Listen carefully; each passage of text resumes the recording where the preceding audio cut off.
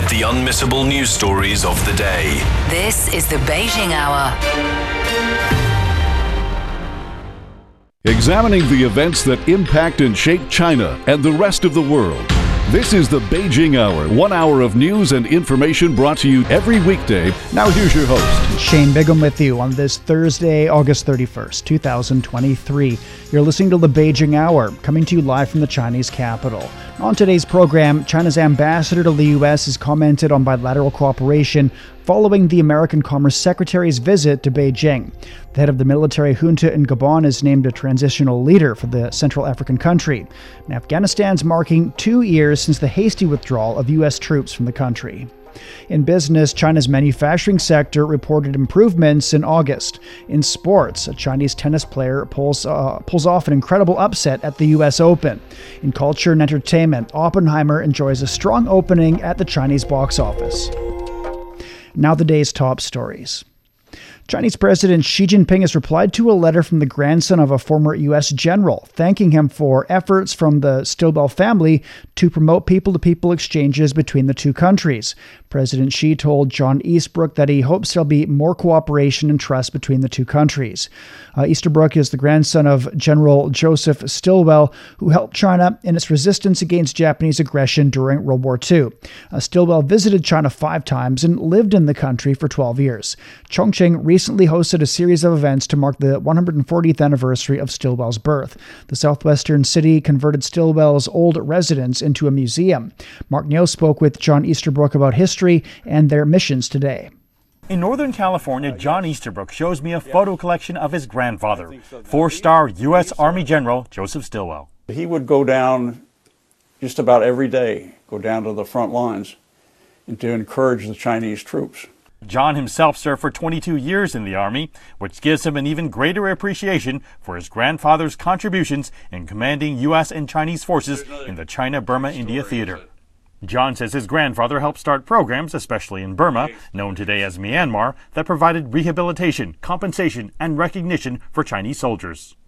You also got to know the Chinese soldiers from the time of their conscription in the villages to their bravery on the battlefield. So I think you see that feeling of friendship and knowledge of the reality of the soldiers stayed with him for quite some time. John even has a copy of the drawing that coined his grandfather's nickname, Vinegar Joe, a reference to his no-nonsense, blunt nature. But John's parents told him of another side to Vinegar Joe. They conveyed to me that he was, first of all, a family man. But he had a lot of characteristics, such as being a very modest guy. He didn't wear ribbons or decorations on his uniform. He said he didn't need that. John was only 5 when his grandfather passed away. He still has some of his grandfather's special items. It's very hardwood, and this is a very nice piece. Of course, all these pieces come apart, and you've got these individual panels. Stilwell's appreciation for Chinese culture is evident not only in his collections, but also by the fact that he spoke and wrote fluent Chinese. John himself has made 17 trips to China, and in early August, both of his daughters' families traveled to Chongqing, China to attend commemorative events for the Stilwell Museum's 140th birth anniversary of Joseph Stilwell. He loved the Chinese people. Great respect and admiration for the Chinese people. And that respect and admiration has been passed down now through a number of generations. The key thing that we need to do is leverage Stilwell's respect, admiration, and friendship for the Chinese people to people-to-people activities now, to show that basically we're kind of all the same deep down. In their backyard, John and his wife Han show me a special flowering plant, Fuchsia Vinegar Joe, a variety that was actually named after Stilwell. And in front, they have another variety of fuchsia that was taken directly from Stilwell's yard. Subsequent generation from my grandparents' home. Colorful reminders of a unique bond that continues to be passed on from generation to generation. That was Mark Neal with a report about efforts to strengthen China-U.S. ties among the Stilwell family. China's ambassador to the United States has addressed the need for cooperation between the two countries. Xie Feng was speaking at the U.S.-China Business Forum as U.S. Commerce Secretary Gina Raimondo wrapped up a visit to China. We need to find a path for the turbulent world to restore stability. This is a challenging time. Global recovery remains sluggish, and every country has its own problems to tackle. All are in the same boat. No one can stay aloof, still less profit at others' expense. Bloc confrontation will not bring peace or security, and decoupling will only backfire. Only by pulling together can we tide over the difficulties. The ambassador also said that confrontation and conflict between two of the world's largest economies will produce no winner. Beninese President Patrice Talon's in Beijing for a 4-day state visit. Talon's the first president from the African country in 5 years to visit. Sunya has more. China's foreign ministry has said this visit will further deepen the already close ties between the two countries, as well as the ties between China and Africa. Also, Chinese foreign ministry says the African leader will attend the global summit for the service trade fair that will kick off this Saturday in Beijing. This is the first visit by the Benin president since 2018. He was last here for the China-Africa Cooperation Forum in 2018. And this visit also comes as the two countries marked last year the 50th anniversary of free instatement of bilateral ties. That was in 1972. And Chinese Foreign Ministry had said over that period, the two countries had a good growth momentum and a deep and high level of political trust, and has enjoyed fruitful cooperation and coordination across spectrum. That was Sunya reporting on China-Benin ties. Chinese Vice President Han Zheng has called on China and the UK to foster favorable business conditions and create new opportunities for growth, and emphasized the importance of mutual respect and win-win cooperation while meeting with UK Foreign Secretary James Cleverly in Beijing. Cleverly said the two sides should continue to strengthen high-level exchanges and explore new areas of cooperation. Earlier, Cleverly met with his Chinese counterpart Wang Yi and reaffirmed Britain's adherence to the One China principle. The Chinese Foreign Minister urged both sides to work together in the volatile geopolitical landscape. We constantly value the prominent status of the United Kingdom, remain dedicated to fostering a stable and mutually beneficial China-UK relationship, and believe that Sino-British cooperation holds global significance. Cleverly says he believes China and the UK can maintain cooperation despite their differences. We are clear-eyed about the areas where we have fundamental disagreements with China, and I raise those issues when we meet.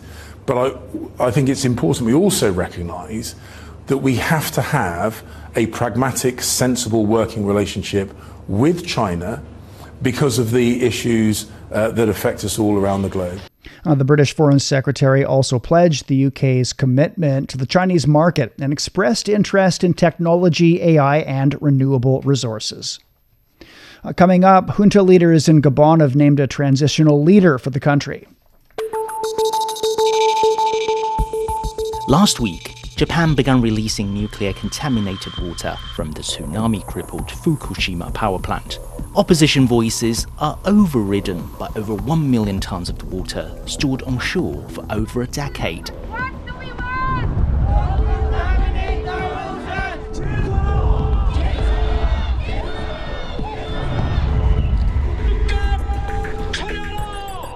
This week, Deep Dive hopes to unravel the controversies. Has the UN Nuclear Watchdog's report been distorted to appear as an endorsement? Why is the Japanese government ignoring protests from neighboring countries? Available on all major podcast platforms. Just search for Deep Dive. 10 minutes past the hour. The military junta in Gabon's named the former head of the Presidential Guard as the transitional leader in the Central African country. General Brice Oligui Nguema became commander-in-chief of the Guard back in 2019. Military officers earlier said that they'd seize power after Olibongo Ondimba won a third term as president. Ondimba is now under house arrest and is calling on the people to support him. People here have arrested me and my family. My son is somewhere, my wife is in another place, and I'm at the residence. Right now, I'm at the residence and nothing happening. Nothing is happening. I don't know what's going on. So I'm calling you to make noise, really. The international community's voiced concerns over Wednesday's coup, with the African Union condemning the move as a flagrant violation of the organization's legal and political instruments. China's issued the highest typhoon warning as Saola crawls closer to the country's southern coastline. It's forecast to reach the area between Guangdong on the mainland and Hong Kong on Friday. Guangdong province has upgraded its response in preparation for strong winds and rains. Meantime, another typhoon's formed and could affect the East China Sea as early as this weekend. Wang Tianyi takes a look at these two weather systems from the China Meteorological Administration. Saola is expected to move towards into the north by west direction in the coming days with a rather slow speed. It is likely to make its landfall somewhere between Huilai, Guangdong, and Hong Kong. And the approach of Saola will pose a great danger to the coastal regions, as the majority of them are likely to brace for rather gusty winds up to 7 gale force or even heavier. Flooding rain will be another major concern, especially for the majority of Guangdong. We are likely to see numerous amounts of torrential, if not extremely torrential amounts of rain in the forecast. And meanwhile, the development of another typhoon Haikui will possibly restrain Saola's power in the near future. And usually when two tropical storms move close to each other within a distance less than 1,000 kilometers, there could see a double typhoon effect. And either the smaller one get absorbed by the larger one, or these two individuals will eventually move away from each other. And currently, Haikui is forecast to move towards into the north by west direction in the near future, approaching southeast China seaboard early next week. One thing to be sure is that there could see quite a lot of typhoon-force threats, including flooding rain as well as damaging winds in the near future. That was Wang Tianyi on two approaching typhoons and their possible impacts on China. Authorities say Idalia was the strongest storm hitting Florida's Big Bend region in the past century, made landfall as a strong hurricane and unleashed devastation along a wide stretch of the Gulf Coast. Deanna Criswell at the Federal Emergency Management Agency says rushing water has submerged many homes near the coast. While it is still too soon to assess the total damages, we know that the storm made landfall as a Category 3, which means over 120 mile-per-hour winds and up to 10 inches of rain in some areas. And in fact, Idalia is the strongest storm to hit this part of Florida, to make landfall in this part of Florida in over 100 years. Well, so far, officials have not confirmed any storm-related deaths in Florida. Idalia remained a hurricane as it crossed into Georgia with top winds of around 145 kilometers per hour. Idalia grew into a Category 2 system on Tuesday, then a Category 3 storm on Wednesday, before peaking as a Category 4 hurricane. It then weakened slightly. A severe drought has caused a severe backlog in the Panama Canal. 150 vessels are stuck in this critical shipping artery connecting the Atlantic and the Pacific. Michelle Begay reports. Panama, one of the wettest countries in the world, is now facing one of its driest seasons on record. The drought is affecting operations at the Panama Canal, where freshwater flow is vital to its lock system. The ships passing through now face restrictions, creating long queues. We went from 38 ships a day to 32, and also a restriction on size, with a maximum draft of 13 meters down from 15 meters. This means they need to pass with less merchandise, and they need to wait 15 days for authorization to pass through the canal. One hydrologist in Panama specializing in climate change says experts have been researching much needed long-term solutions to improve water efficiency. In 2019 to 2020, the Panama Canal also experienced drought conditions. We have to prepare ourselves. We have to work to assure the future and work on the uncertainty that is produced by climate change and the effects of weather phenomena like El Nino, and how this affects the water supply of the canal. Officials say the severity of this drought has no precedence, and they've extended shipping restrictions for at least another 10 months.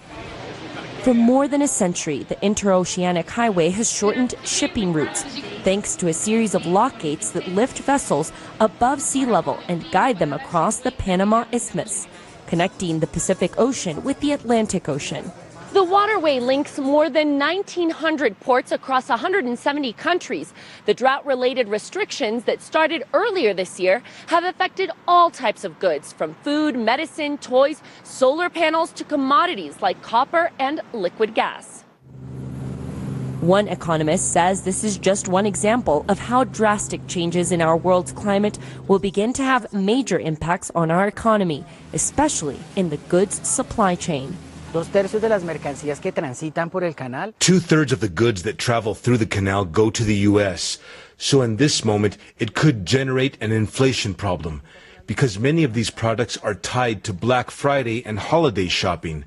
So it could make the price of goods go up because of added transit costs and lengths. That was a report on the impacts of climate change on international shipping and supplies. A National Intangible Cultural Heritage Workshop in Zhejiang Province is offering classes to people of all ages on how to create Asian Games-themed products.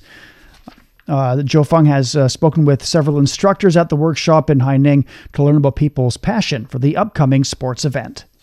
Recently, people eager to create their own works with Hangzhou Asian Games elements have packed the Xiashi Colored Lantern Production Center in Haining, right next to Hangzhou. 59-year-old Wang Liqing, who leads the center, is a skilled master of the techniques, with over 30 years of experience making colored lanterns. She says they offer different courses and organize contests to inspire more people to participate. Initially, we designed products featuring the game's venues and the 3 mascots. Over time, we started integrating the Haining Tide into our designs, as it is connected to the Qiantang River in Hangzhou. By combining the tide and surfboards with the mascots, we believe it better embodies the spirit of sports. We also incorporate other forms of art like calligraphy, seal cutting, paper cutting, and poetry. The techniques for making Xiashi colored lanterns were among the first to be included in the National Intangible Cultural Heritage List in 2006. The main materials used are rice paper, sawali, and lead wire. The major skills include drawing, carving, fastening, and embroidering. Zhu Miaofeng has been learning the craft at the workshop for 10 years. Now she not only creates her own works with Asian Games elements, but also helps other villagers to learn and create. Zhu says arranging Asian Games-related activities for primary and middle school students has greatly improved their understanding of the games. We've already held 6 training sessions this summer for young and elderly people. We teach them how to create their own works, such as the Asian Games mascot or logo. They make and produce them on the spot. They said even though they cannot compete as athletes, they can cheer for the Asian Games through the intangible cultural heritage. So we want to make more people appreciate our intangible cultural heritage while cheering for the Asian Games. The workshop also cultivates young inheritors who play a vital role in teaching children and passing down the intangible cultural heritage. 27-year-old villager Wang Chenting is one of them. Wang says the latest projects are also generating incomes for those in need. We included elements from Haining and the Asian Games elements in our activities for children. Through the process of making lanterns, they also get to learn about the knowledge and charms of the Asian Games. Moreover, we have a project that involves Xiashi lantern derivative products featuring the Asian Games. This project pairs with families in need on a one-on-one basis. The funds from selling the artworks are used to support these families. The center also offers courses to people with disabilities to help them gain more skills. So far, it has created over 60 types of products and taught around 3,000 students. For the Beijing Hour, this is Zhou Fang. Coming up, Afghanistan marks 2 years since the withdrawal of U.S. troops. Dubbed the seventh natural wonder of the world, the Great Wildebeest Migration stands as the planet's most astonishing animal migration. However, this breathtaking natural spectacle is under threat from climate change. This time not any migration cross main crossing. Join us on Climate Watch this week to explore the impact of climate change on this ancient journey and learn how we can come together to preserve this majestic migration for future generations. At 20 minutes past the hour. Afghanistan's marked 2 years since the hasty withdrawal of U.S.-led troops. The exit came as the Taliban swept back to power after a 20-year war against the U.S.-led coalition forces that invaded Afghanistan following the September 11th attacks in 2001. Simarialai Abisin reports from Kabul. On August 30, 2021, the commander of the 82nd Airborne Division, Major General Chris Dunahua, boarded the last U.S. military flight out of Hamid Karzai International Airport in Kabul, Afghanistan. The U.S. and allied forces completed their withdrawal from the country. In early September 2021, the Taliban formed a government of their own, and all of the key positions went to the senior commanders of the group. The end of the large-scale conflict in Afghanistan in 2021 led to an improvement in overall security situation and a remarkable reduction in civilian casualties. According to the UNHCR, humanitarian aid has been able to reach all provinces, including many areas which had been inaccessible for decades. On the other hand, many challenges remain, particularly for women and girls. Secondary schools has been shut for girls. Female students are not allowed to go to universities, and women have limited access to work.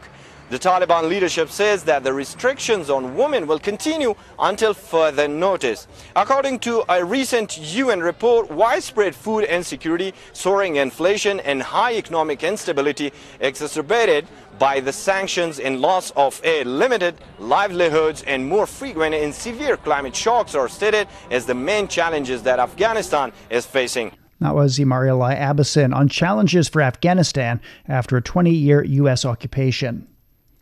U.S. government sanctions on Afghanistan are impeding medical aid from international organizations. The United States has frozen billions of dollars of foreign exchange reserves in the Central Bank of Afghanistan, making it difficult for international funds to flow into the country. As a result, the United Nations Children's Fund has suspended its grants to hospitalized children for several months. Samuel Amadi is a doctor in Kabul Children's Hospital. In the past, UNICEF would provide 9,000 Afghanis each to those hospitalized children undergoing treatment in the Department of Malnutrition, which was a great help for the patients to buy medicine and other things. But now the subsidy has been suspended for about 4 or 5 months. The International Committee of the Red Cross has also announced that it'll stop funding all 25 hospitals in Afghanistan at the end of the month. A recent survey shows that nearly 29 million people in Afghanistan require immediate humanitarian aid, accounting for 70% of the total population of the country. With Venezuela's economy gradually improving, internet entrepreneurship is gaining popularity in the country. However, U.S. sanctions are choking foreign investment. Lei Shengping reports from Caracas. Pedro Hidalgo works as an online ride-hailing motorcycle driver for a local internet company called Yumi. His monthly income has grown from $120 to between $300 and $400 since joining the company. Yo ingreso a Yumi por un mejor beneficio económico. I became an online ride-hailing motorcycle driver to earn a better salary and provide a better life for my family. Now my earnings have greatly improved. If I were still in my previous job, it would have been impossible to cover all my daily expenses. Yumi is the first startup in Venezuela that offers various online services such as ride-hailing, food ordering, and online shopping. Established in 2020 during the COVID-19 pandemic, The company has expanded its operations to more than 20 cities in Venezuela, with more than 20,000 registered drivers. Yumi Managing Director Francisco Rodriguez says without the American sanctions, Yumi would have grown bigger. We're bringing millions of dollars that to people that are bringing home those dollars, and that's an opportunity that was really scarce. Like those 20,000 plus drivers are actually probably like 3 people per family, and that means 60,000 people are being impacted with earnings that they could not have before. The rise of internet entrepreneurship has not only brought convenience to local consumers, but has also created more job opportunities for Venezuelans. However, the real challenge lies in the significant financial sanctions imposed by the United States on Venezuela. Ridery is another internet ride-hailing startup in Venezuela. Established in 2021, Ridery has confronted significant difficulties in getting foreign investments from Europe and the US. According to CEO Gerson David Gomez, the Ridery team has approached over 100 international investors, but no foreign venture capital firms want to have any presence in the startup business of Venezuela. Finally, they had to seek help from local limited financial sources. I think that I see like 2 reasons. First one is that many VC firms think that the sanctions can affect them. And the second one is that a lot of bad news has gone to these VCs managers. They think that maybe in Venezuela there is a lot of insecurity, that you cannot do business, etc. In addition to Yumi and Ridery, Venezuela has seen the emergence of several internet startups in mobile payments, financial technology, online education, and medical care. But many of these startups have failed halfway due to shortage of financial sources. Guillermo Guzman is the head of a Caracas-based internet startup incubation institution. The American VCs are not allowed to invest in Venezuela by law. That ban on investing in Venezuela has been affecting the Venezuelan market. The main effect of those sanctions has been the scarcity of capital for Venezuelan entrepreneurs. He says, as a result of American sanctions, many Venezuelan entrepreneurs have to shift their business operations to other countries like Mexico, Colombia, and Brazil. For the Beijing Hour, this is Lei Xiangping in Caracas, Venezuela. The first time, Haitian officials say a judge has interrogated suspects in the assassination of President Jovenel Moïse. The suspects were arrested more than 2 years ago. The states accused them of being part of a mercenary squad that assassinated Moïse in his private residence in 2021. The 18 Colombian soldiers are among more than 40 suspects, including elite Haitian police officers.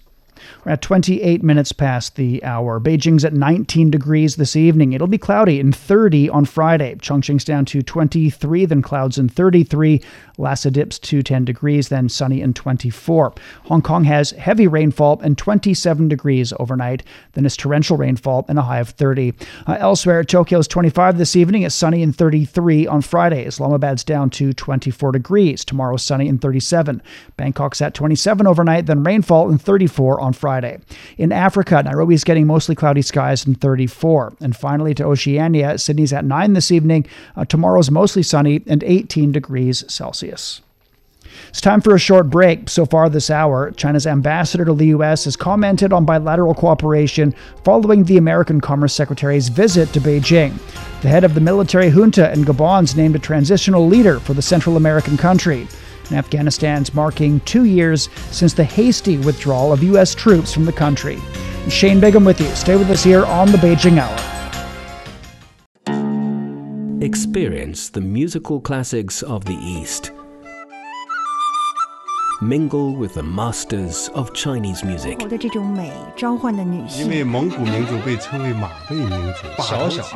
Music talks.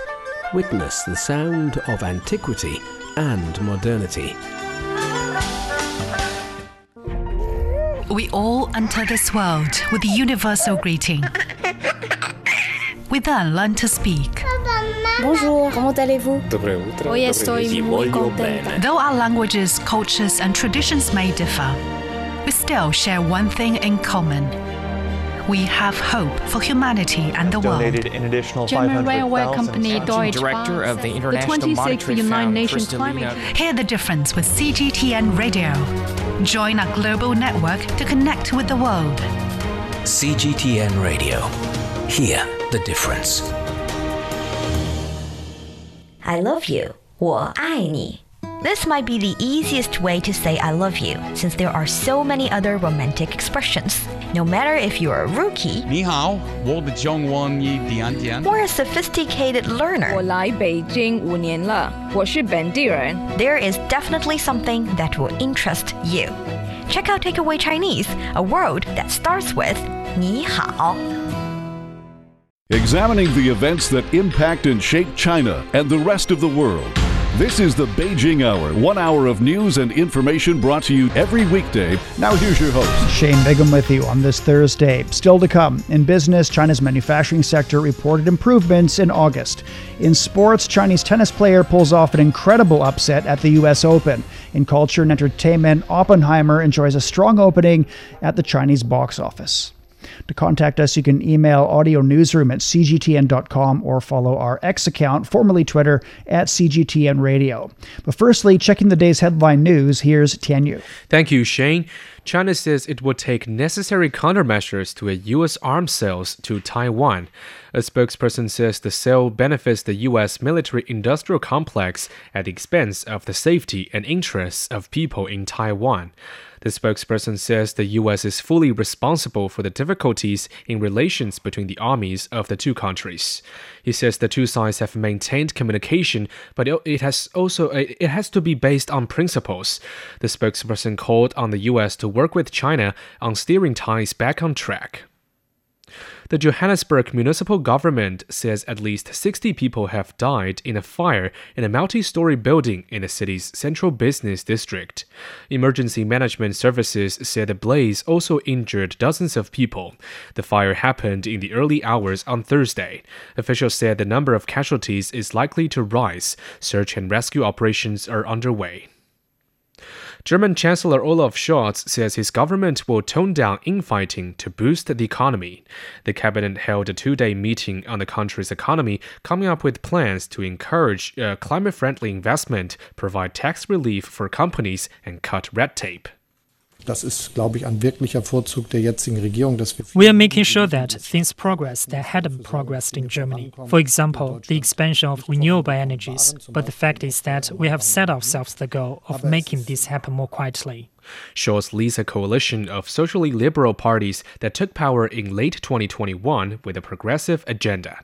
But their approaches to economic and other issues are often at odds, overshadowed by internal squabbling with the environmentalists and the pro-business Free Democrats. United Nations sanctions in Mali is ending after Russia cast a veto. 13 Security Council members voted in favor of a resolution to extend the UN sanctions and independent monitoring for another year.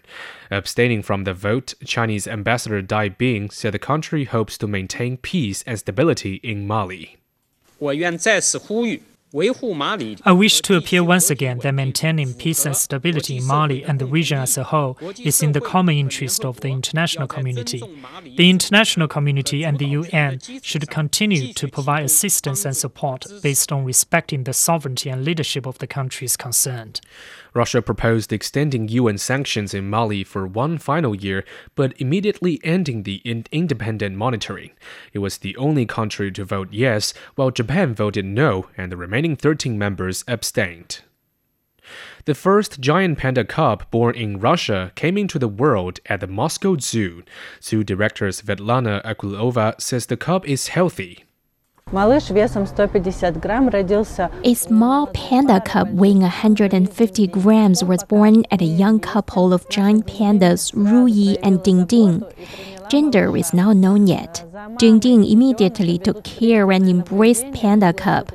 Mother and cub are being taken on close monitoring around the clock and undergo all necessary medical tests. Rui and Ding arrived in Moscow in 2019 to mark the 70th anniversary of the establishment of diplomatic relations between China and Russia. The busiest subway station in New York City has flooded due to a water main break. The flooding at the Times Square 42nd Street station in Manhattan happened after a 127-year-old water main broke under 40th Street and 7th Avenue. About 1.8 million gallons, or 6.8 million liters of water entered the station, flooding the train tracks on the 1, 2, and 3 lines. New York City Transit President Richard Davey calls for a sewer system that functions properly. If the sewer system isn't functioning as it should be, water seeps into our system, which is another place where we need to work closely with DEP. We have and we continue to. It's making sure that whether it's a water break like this and they're able to shut it off more quickly, or having the capacity in the sewer system here in New York City to capture that water and get rid of it before it seeps down to our subway system, that's a big issue. Subway service was temporarily suspended on the 3 flooded lines. About 300,000 customers use those lines on a regular morning rush hour every day. Thank you very much for the update. That was Tianyu reporting. This is Shane Bigham in the Chinese capital, and coming up in business, China's manufacturing sector reported improvements in August. China's economy has encountered some setbacks. The recovery of some key sectors have fallen short of market expectations. As the property market is experiencing a prolonged depression, some people are looking to a swan song for the world's second largest economy. Is the Chinese economy really crashing? What needs to be done to solidify the country's growth? Get the answers to these questions and more on this week's Chat Lounge on all major podcast platforms and CGTN Radio. 36 past the hour. Turning to business now, and the Chinese markets closed lower on Thursday. Timothy Pope has more. Chinese equities slipped lower for the first time this week as the latest manufacturing sector data continued to paint a little bit of a lackluster picture. The Shanghai Composite and Shenzhen Component Indexes each declined by around 0.6%. Banking stocks, though, were among the leaders, with ICBC the biggest contributor to gains in Shanghai. That comes after its first half profit report hit the markets alongside Bank of China's report as well.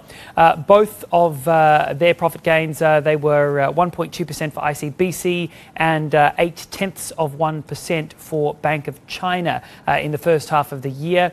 Not a hugely rosy picture. China's big banks, of course, have been faced with falling lending rates and slow growth in new loans as well, which have hit their bottom lines. And a report in the 21st Century Business Herald said the banks are preparing to make cuts to interest rates on existing mortgages too, which could put more pressure on the bank's margins. We saw real estate developer stocks feeling the most pain. The industry has been shaken by the latest results from several big players. China Vanke stocks were down by about 4% in Shenzhen after the company reported a 19.4% drop in first half net profit and a 2.9% drop in revenue. And even China's biggest real estate firm by sales, Poly Developments, traded lower, shed about 5.2%, despite saying that its first half profit grew by 12.7%. That was market analyst Timothy Pope in Shanghai. In Hong Kong, the Hang Seng Index was down around 0.5%. In Japan, the Nikkei gained around 0.9%. Official data shows China's manufacturing sector witnessed an improved business climate in August as its Purchasing Managers Index expanded from last month. The Manufacturing Purchasing Managers Index rose to 49.7. Among the 21 surveyed industries, 12 reported expansion in August. Data also showed that PMI for non-manufacturing sectors stood at 51 in August, which indicates robust activities in service and construction industries. China's composite PMI stood at 51.3 for August, signaling that overall production at manufacturing and non-manufacturing enterprises have continued to expand. Bank of China said that it's seen accelerated growth in domestic yuan-denominated loans in the first half of the year. Domestic yuan loans increased by around 1.5 trillion yuan over 200 billion US dollars during the year, or rather from the end of 2022. The bank also noted that interest rates for the loans fell by 43 basis points in the first half. Bank President Liu Jin talked about future plans for Chinese fiscal authorities. We will deeply cultivate overseas markets, seize strategic opportunities such as RCEP, the Belt and Road Initiative, the Guangdong-Hong Kong-Macau Greater Bay Area, as well as the Western Land Sea New Corridor, and support the orderly advancement of RMB internationalization. We'll also promote digital transformation and reform. Well, to meet the needs of the real economy, the bank says it'll continue to expand the scale of new loans and improve the stability and sustainability of the growth of the loans. With transportation accounting for around 17% of China's energy consumption, there's a pressing need for a transition to new energy sources in this sector. China's formulated a strategy that intertwines transportation and green energy as a viable solution. Ho Jing has more. Solar panels on rooftops, sheds, walls, and even along highways are the sources of electricity used in the highway service area of Golden Village in Shandong Province. These plans are no longer just ideas on sand tables, they have been implemented in the real world. The project is the first in China to combine green energy and transportation along an entire highway. In this case, between Zaozhuang City and Heze City in Shandong Province. The highway is 178 kilometers long, running east to west to guarantee the maximum light intensity for the longest time. The entire Golden Village service area is powered by the green electricity generated by solar panels, wind turbines, which include the service building, fast charging stations, EV battery stations, and more. The project's overall investment stands at approximately 650 million yuan. As per our calculations, the investment return has already exceeded the average level observed among other distributed photovoltaic facilities. As the electric vehicle market penetration rate advances and intelligent transportation systems evolve, the anticipation is that achieving 100% consumption of green electricity within our system could elevate the investment return to surpass 20%. The integration of transportation and energy is committed to creating a green transportation energy system that integrates power source, grids, utilization, and storage, and coordinates people, vehicles, roads, and energy. This is an important measure to promote the overall planning, collaborative construction, integrated operation, and mutual support of transportation and energy industries. Currently, the operation of the service area and nearby facilities uses 7% of the green energy the project generates. And with further development of new energy vehicles, the construction of smart roads and cold chain logistics, the utilization rate is expected to reach 100% by the year 2036 to 2040. That was Ho Jing reporting from Shandong Province. China's lottery sales in July surged 60% on a yearly basis, reaching 48 billion yuan or 6.8 billion US dollars. Sales supporting the welfare system increased 44% at 18 billion yuan. Lotteries supporting the sports industry increased 63.5%, topping 31 billion. Through the first 7 months, lottery sales increased 50% yearly, exceeding 320 billion yuan. China's central bank has lowered the interest rates on its standing lending facility this month, which can affect mortgages as well as developer financing. Zheng Shuan checks out the demand for homes in Shanghai. By the end of next year, the 3 residential buildings and 21 villas will be completed at Shanghai's Zhangjiang Science City. Though sales are not open yet, the reception center is already seeing 30 to 50 groups of clients a day during weekends.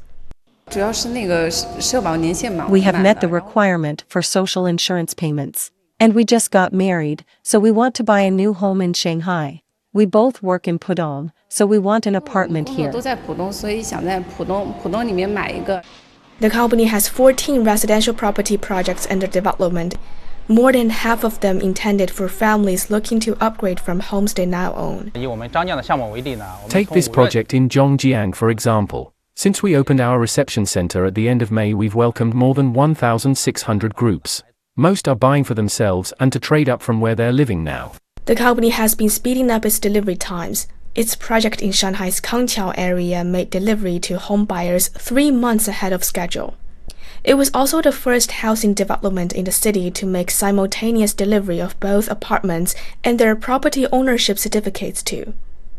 A big saving on paperwork time for everyone. That efficiency has a lot to do with the faster financing that is now available. It's been a year since the Chinese government highlighted the need for timely deliveries of pre-sold homes to their owners. During the past year, financial institutions have been told to help developers with that by extending or adjusting loan repayments. And this year, as the country's residential property market is undergoing some massive changes, such financial support is critical to helping the market hang on until hopefully the demand for home buying recovers. In the first half of the year, especially the second quarter, housing sales data didn't perform well. But in the second half of the year, with a series of new policies, we expect the market will gradually turn better. And then if financial institutions see better sales figures, they may be willing to lend more money to developers. The National Statistics Bureau last month released data showing that in the first half of this year, the completion area of residential properties rose almost 20% from a year ago. And that was Zhang Shushuan reporting from Shanghai. Official data shows Nigeria's annual inflation rate rose to over 24% in July, which was mainly driven by a rise in food and fuel prices. The crippling costs for food and fuel were triggered by the government's decision to halt fuel subsidies earlier in the year. According to Nigeria's president, the move was necessary for the country's economic survival. However, economic analyst Samson Okafor says there are better ways to tackle the problem, like investing in infrastructure. Put up the refineries. If they can put up the refineries, it will help us a lot. Because the effect of all this thing we are suffering today is as a result of inability to put up things. Put up the good roads, no refinery functioning. That's the palliative we expected them to give to the people. The president says the government started to overhaul projects at the Port Harcourt refinery, one of 3 oil refineries in the country, and that refinery restarts operation by December. You're listening to the Beijing Hour. Coming up in sports, a Chinese tennis player pulls off an incredible upset at the US Open. The European football summer transfer window has seen plenty of action this year. We have seen numerous big money moves, and the Saudi Pro League has managed to attract some world-class talent. Be sure to join us on this week's episode of Sideline Story, where we will dive into some of the trending window talking points, such as Harry Kane to Bayern, Jude Bellingham's Real Madrid transfer, and many more. 47 past the hour now. Turning to sports, and here's Brandon Yates. Thank you, Shane. We begin with tennis, and China's Zhang Zhizhen pulled off an incredible upset victory at the US Open, defeating 5th seed and last year's runner-up Casper Ruud in 5 sets. Zhang explained how he wanted to be fast on the court. I try to be fast as possible, which is tough already.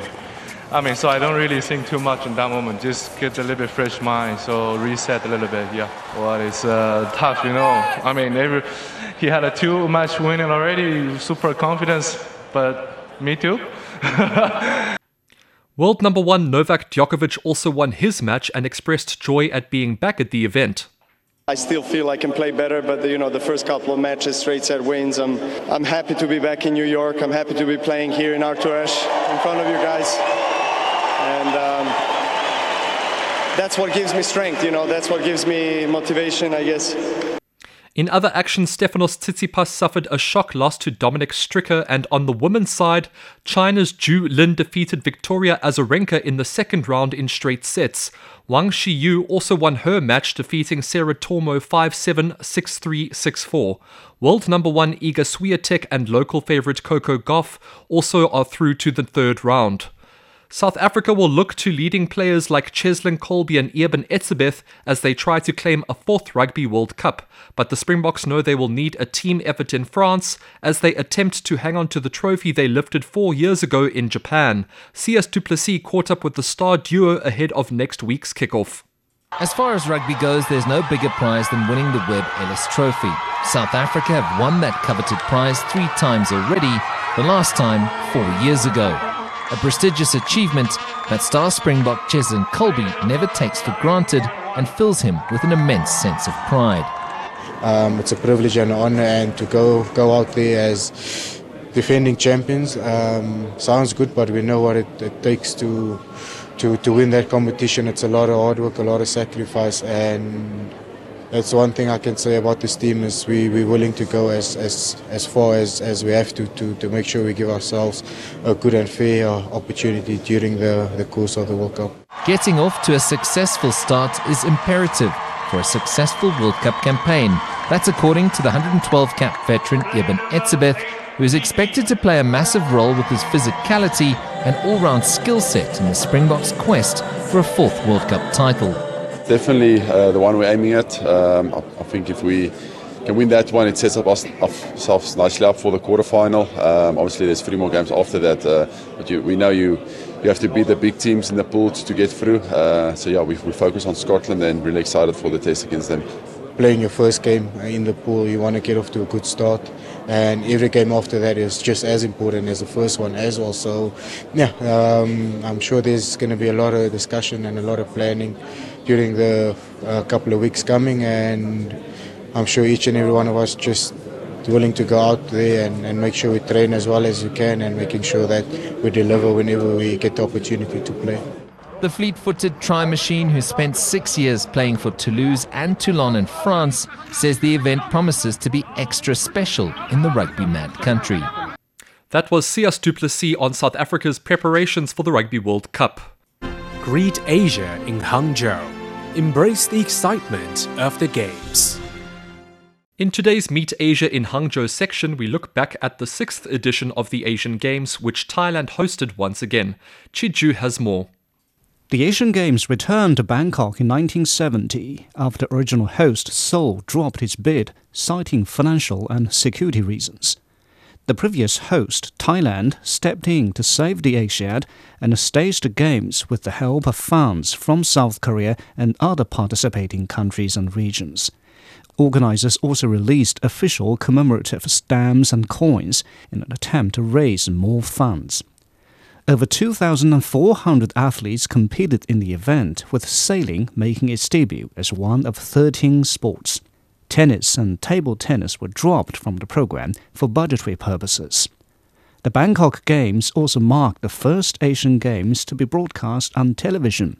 Japan topped the table with 74 gold, 47 silver and 23 bronze medals. For the Beijing Hour, I'm Xi Zhi. In football transfer news, English Premier League club Brighton has reportedly agreed on a loan deal for the signing of Barcelona's Ansu Fati.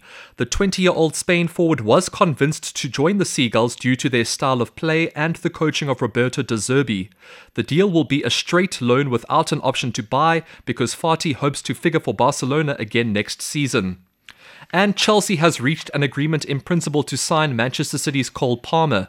City and Chelsea have reportedly agreed to a fee expected to be £40 million plus £5 million in add-ons. Staying with City, the defending English Premier League champions have also reached a verbal agreement with the Wolves for Mateus Nunes. The Portuguese midfielder agreed to personal terms last week, and the fee is expected to be around £50 million plus £5 million in add-ons.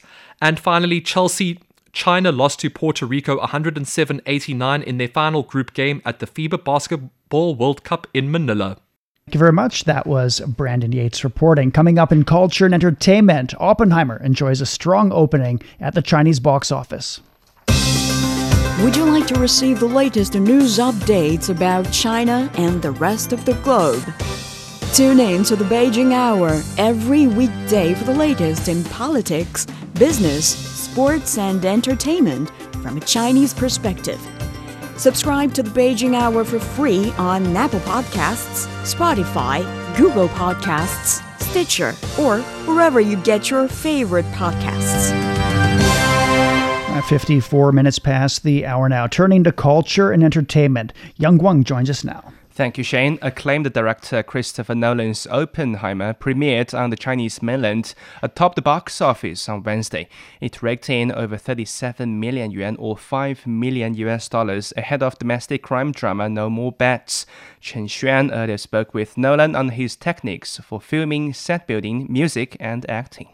Personally, I am very curious that how did you manage to eliminate the barrier between the big screen and your audience, enabling such deep immersion into a character's inner world? I think there are a number of techniques we employed. We filmed using IMAX 70mm film, which is the highest resolution imaging format ever devised. And my feeling is that on a screen this big, it allows you to immerse yourself in the world of the character. And the frame around the image disappears. And you can just be there in the world of the characters. And also, we've seen so many familiar Hollywood faces. How did you guide them to better embody their roles using any specific method? Not any one specific method. As you say, some of these are actors I've worked with before. Cillian Murphy I've worked with for 20 years. I know him very well. We imagine a future, and our imaginings horrify us. And so there's an ease of communication.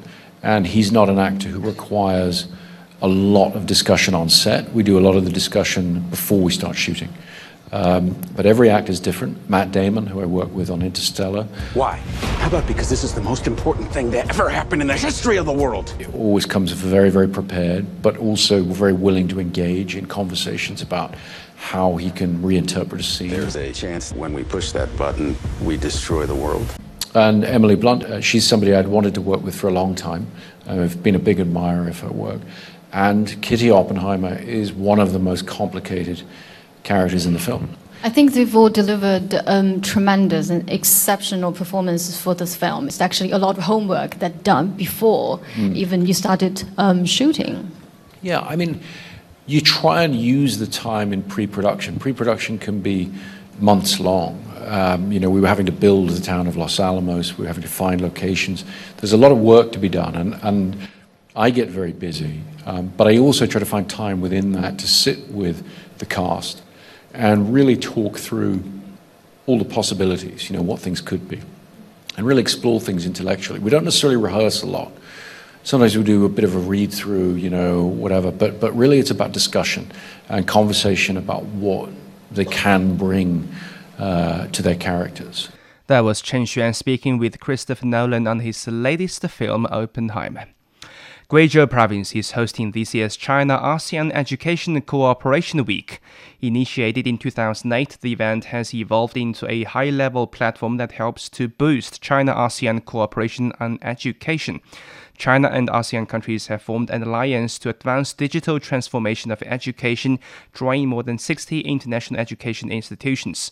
Their vision is to build a transnational platform and a cooperation network to help learners lower their educational costs and gain lifetime learning opportunities.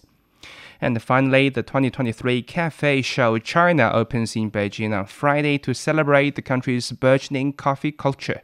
With a 10-year history, the 3-day event is attracting 260 exhibitors and 48,000 visitors from home and abroad. This year's event will feature key players and innovators in the Chinese coffee market, including grain coffee traders, roasters, and other industry stakeholders. Top coffee producing countries such as Colombia, Ethiopia, and Jamaica will also be attending. Thank you very much. That was Yang Guang reporting. And we're at 58 past the hour. Beijing's at 19 degrees overnight. Tomorrow's cloudy and 30. Chongqing's down to 23 this evening, then cloudy and 33. Last is at 10 overnight, then sunny and 24. Hong Kong has heavy rainfall and 27 this evening. Tomorrow it's torrential rain with a high of 30. Elsewhere, Tokyo's 25 overnight. It's sunny and 33 on Friday. Islamabad's at 24 this evening, then sunny and 37. Bangkok's down to 27, then a light rainfall and 34 degrees. In Africa, Nairobi's getting mostly cloudy conditions and 34 degrees. And finally to Oceania, Sydney's at 9 this evening, then it's mostly sunny and 18. Auckland 7 overnight, then partly cloudy and 17. Port Vila some clouds and 27 degrees Celsius. And that's it for this edition of the Beijing Hour. Making news today, China's ambassador to the U.S. has commented on bilateral cooperation following the American Commerce Secretary's visit to Beijing. And Afghanistan's marking 2 years since the hasty withdrawal of U.S. troops from the country. On behalf of the staff, this is Shane Bigham in the Chinese capital, hoping you'll join us for the next edition of the Beijing Hour and open a window to the world together.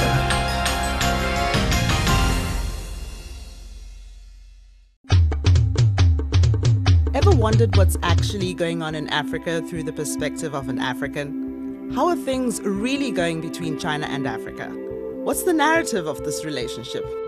Well, get a perspective with China-Africa Talk. Hear from African diplomats, entrepreneurs, academics, Chinese natives, and more. Get on our wavelength every week to find out what's real with China-Africa Talk. Find us on Apple Podcast, Spotify, Google Podcast, and more. We'll see you there. A million, a billion, or maybe a gazillion years ago, a giant split open an egg. Then came the lady giant, who made people, and Mr. Curious, the botanist, Mr. Handyman, the Baron on the tree. This is our new season of Chinese folktales, and we will explore the ancient, mystical world together. Available on Apple Podcasts, Spotify, Google Podcasts, Stitcher, or wherever you listen.